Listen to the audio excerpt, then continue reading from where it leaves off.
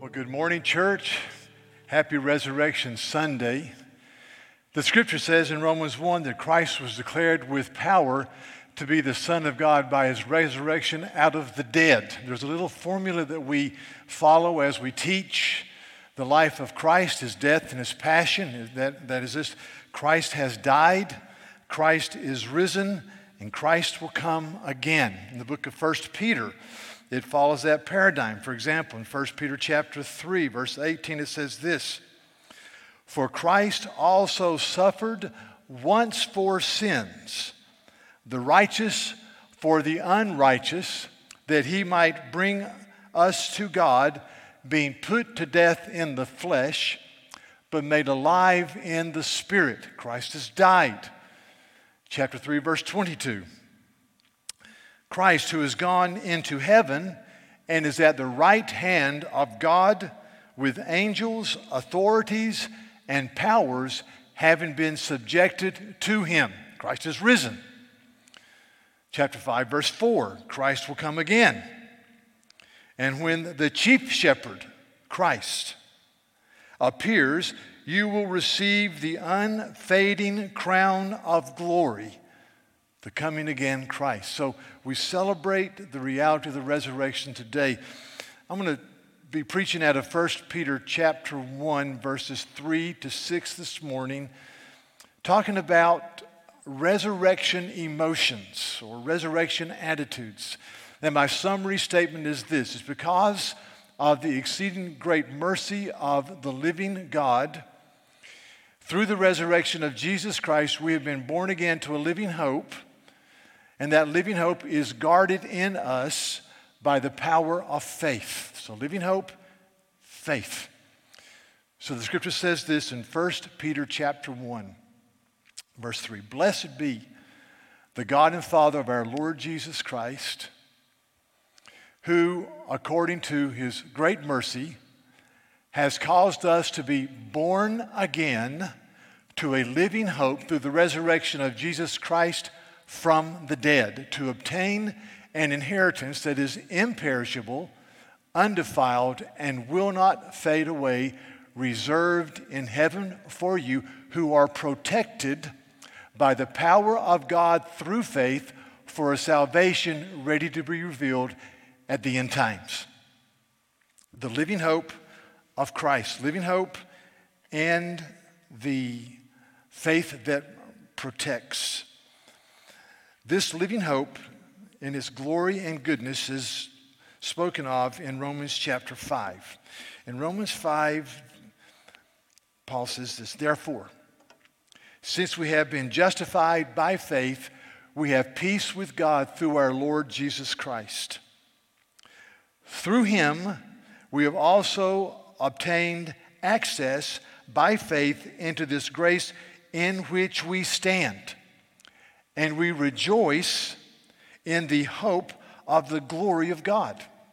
More than that, we rejoice in our sufferings because we know that suffering produces endurance, and endurance produces character, and character produces hope. So it's this hope he speaks of that produces endurance and character and a forward-looking faith.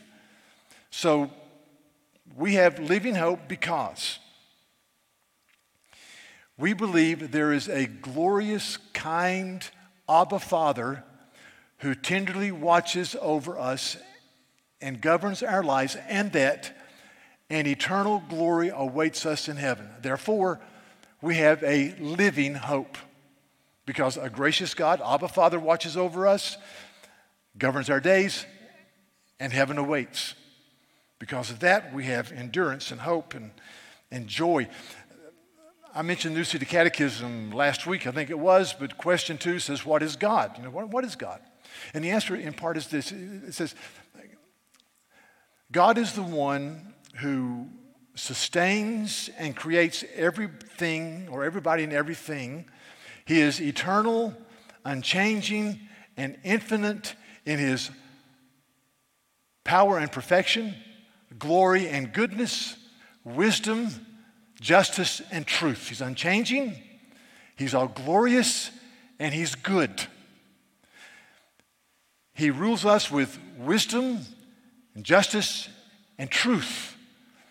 Nothing happens apart from his will, the confession says. So you see, that gives us a hope that endures. But it's the hope of certainty. When we speak about hope in our culture today, people say, I hope so because maybe it will happen. I wish we used another word for hope in the scriptures, because the hope of the New Testament is a certainty and a conviction based upon the promises and the character of God. So it's a hope that's certain, and it's a living hope. And I love the word living. It means vibrant, life-giving, life-enhancing, enriching hope. It's a living hope. The word living is used throughout the New Testament. Let me just mention a few places. In Romans 8, it says, if you put to death the deeds of the flesh by the Spirit, you will live. Live. It'll be enhancing and life-giving.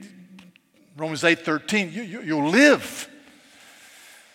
Hebrews 4 verse 12 talks about the authority of the Scripture, the power of the Word of God. And it says this, for the Word of God is living and active and is sharper than a double-edged sword, and it pierces to the division of the soul and spirit and is able to judge the thoughts and intentions of the heart. So see, the Word of God is not just there, it's living, it's pulsating with power by the work of the Holy Spirit. It is alive. It's a living hope. It's a living word. In 1 Timothy chapter 4 and verse 10, it says this.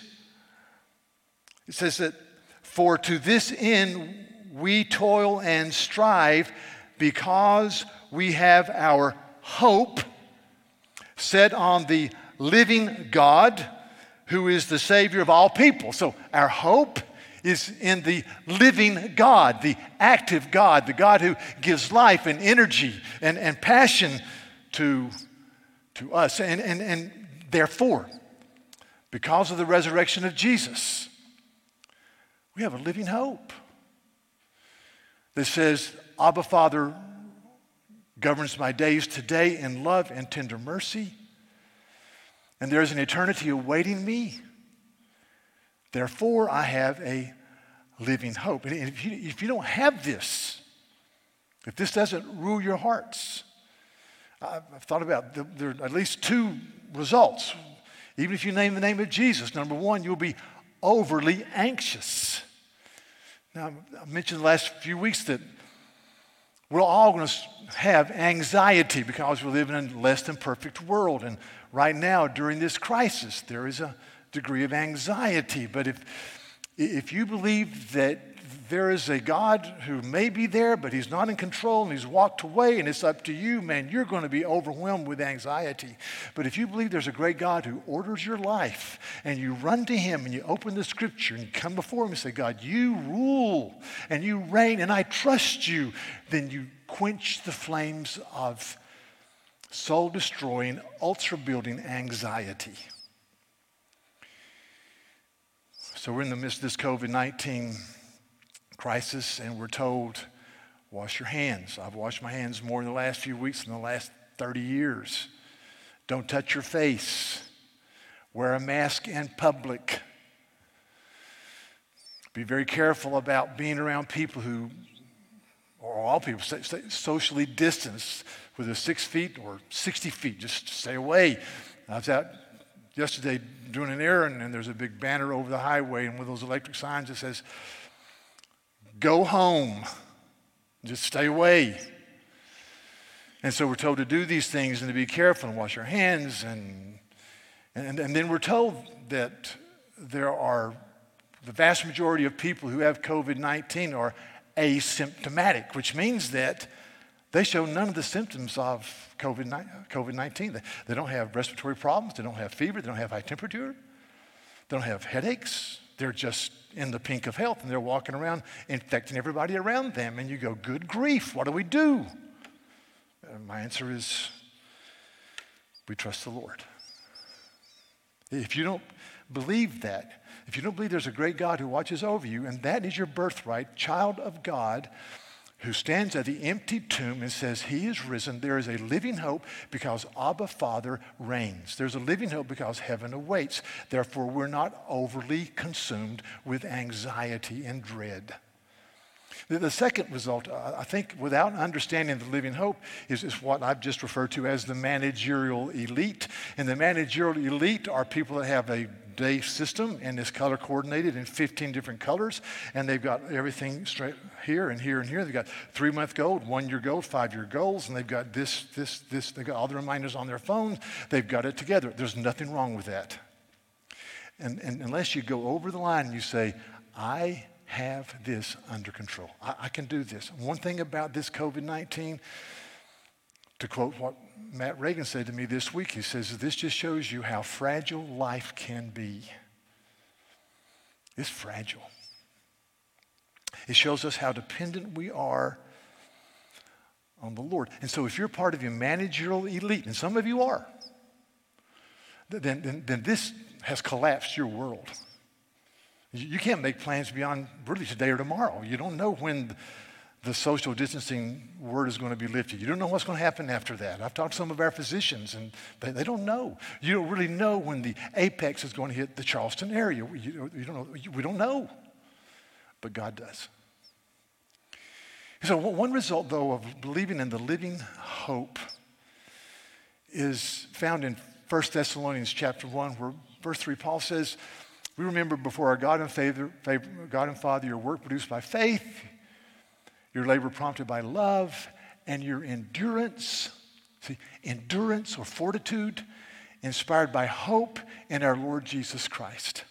And I've been meditating on that. One result of understanding this, brothers and sisters, is you just endure. Because there's a great Father that watches over you, orders your days, and heaven awaits. You just endure. And so all over the world today, in small gatherings or by virtual churches, 1 Corinthians 15 will be read and trumpeted.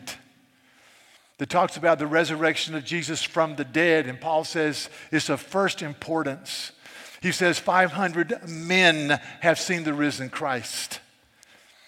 And he says, if Christ is not risen, we are to be pitied more than all people because we believe that which is not true. And then at the very height of his argument, he says, therefore we stand at the tomb and the empty grave, and we look at our coming empty grave, our coming death, and we say, oh grave, where is your victory? Oh death, where is your sting? And Paul's shaking his fist in the face of death, and he's laughing at it.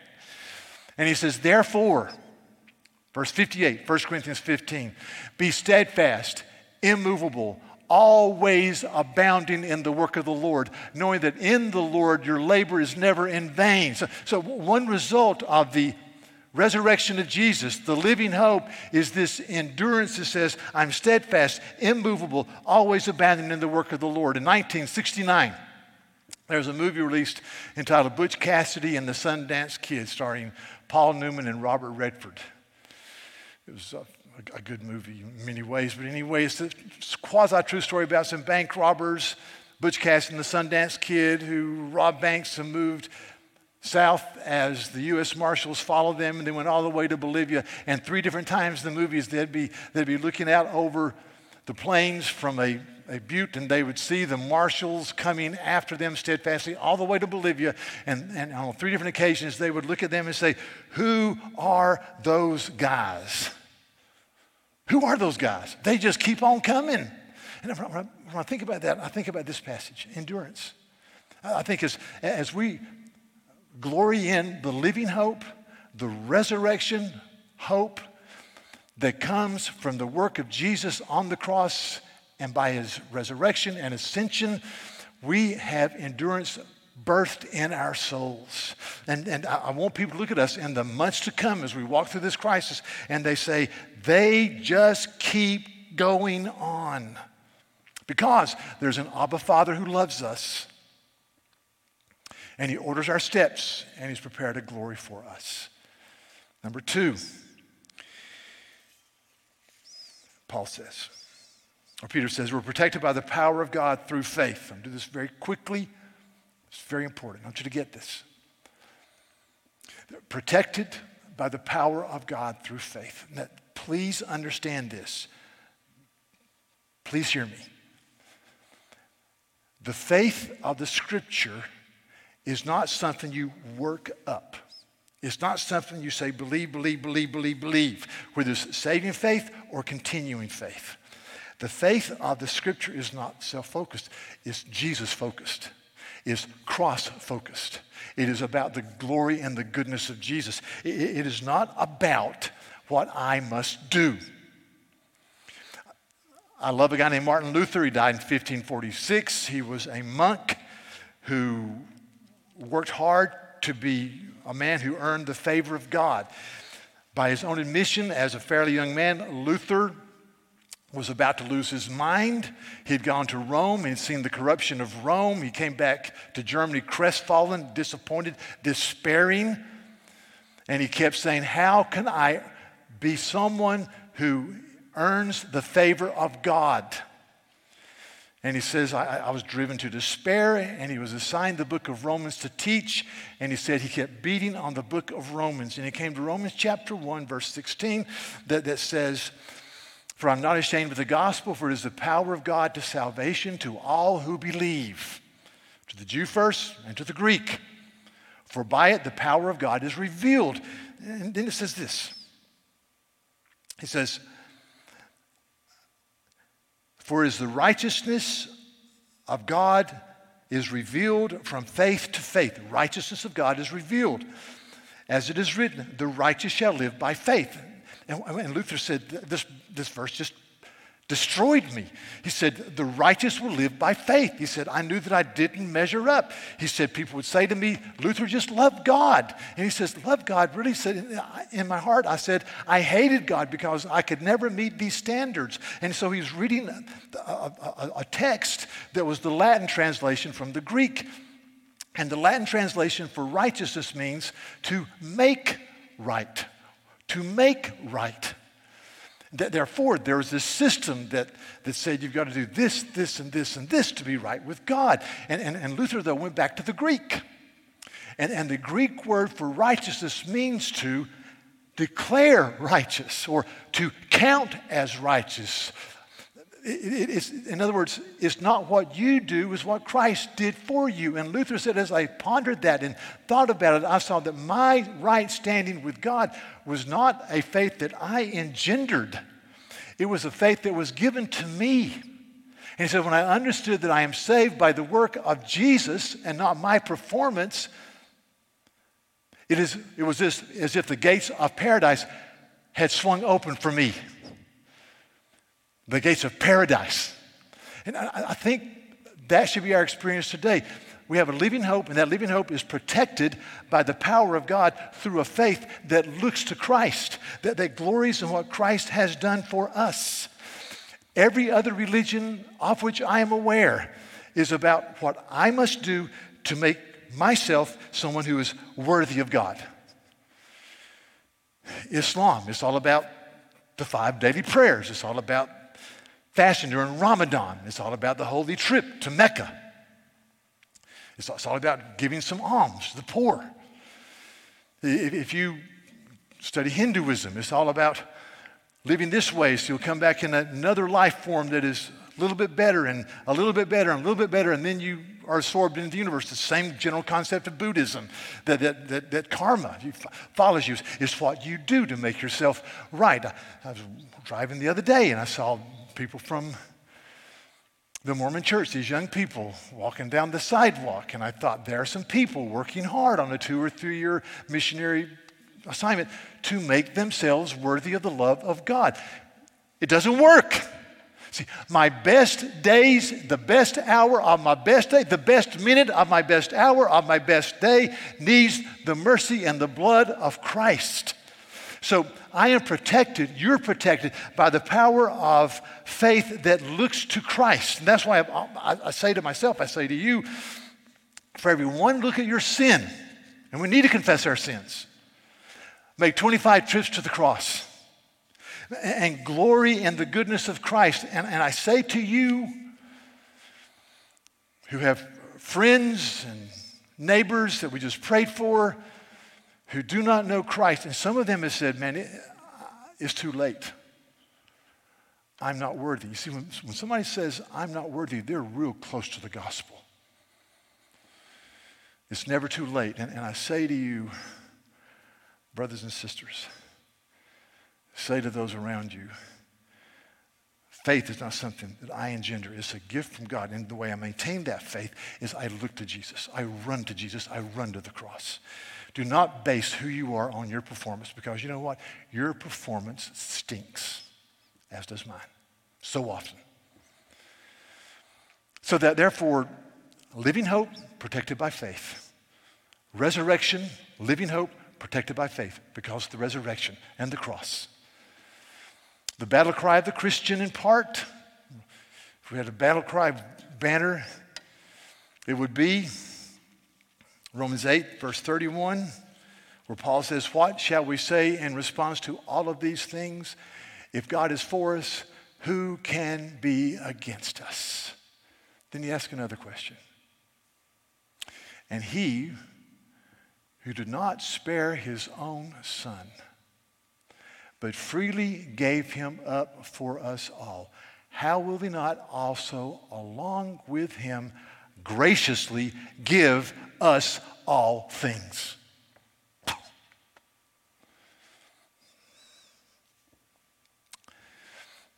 I was going to close the sermon differently until I saw the video a few minutes ago. What a wonderful video. Thank you, children, for participating. I appreciate the 3 children. I think it was the Preston children. 2 of them jumped and 1 of them did not. The one that didn't jump was representing me. I used to be able to jump. I mean, I was vertical. Well, anyway. I used to be able to jump some. I don't jump anymore. You know what? That's okay. If I was going to do another video like that, if we do another video next Easter, I think I'm going to go to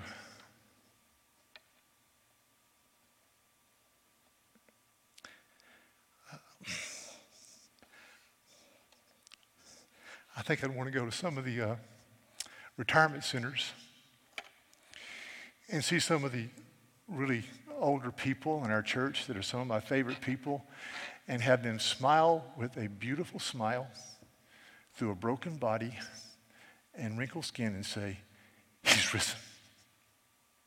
He's risen. Because there's living hope in that. Because if Jesus is risen, we go to retirement centers, or we go to cancer wards, we go to places where people are dying and they know Jesus, and we say, "O grave, where is your victory? O death, where is your sting?" Because a gracious God watches over us,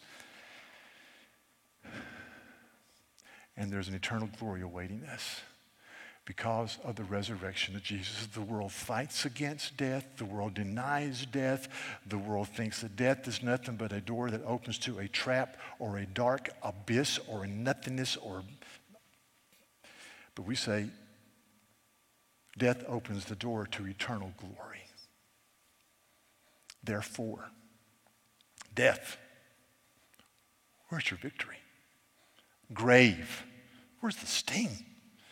Is swallowed up in the mercy of Jesus. Let's pray. Lord, this day we thank you for the absolute mercy of the cross and the empty tomb. And we proclaim with joy that because of your great mercy, you have caused us to be born again to a living hope through the resurrection of Jesus from the dead, a real historical event. Hundreds of people observed the risen Christ. The apostles went to their death by some cruel death, screaming, "He is risen from the dead." Martyrs throughout the history of the church have cried out, "He is risen," as they faced their own death. So today, Lord, we have a living hope that's vibrant and life-giving and produce life in us, Holy Spirit. produce an enduring, outside of ourselves, others-loving, sacrificial life. And protect us by the power of a faith that looks to Jesus, looks to the cross, looks to the empty tomb, looks to the resurrection and the ascension and the interceding Savior. We look to you in Jesus' name. Amen.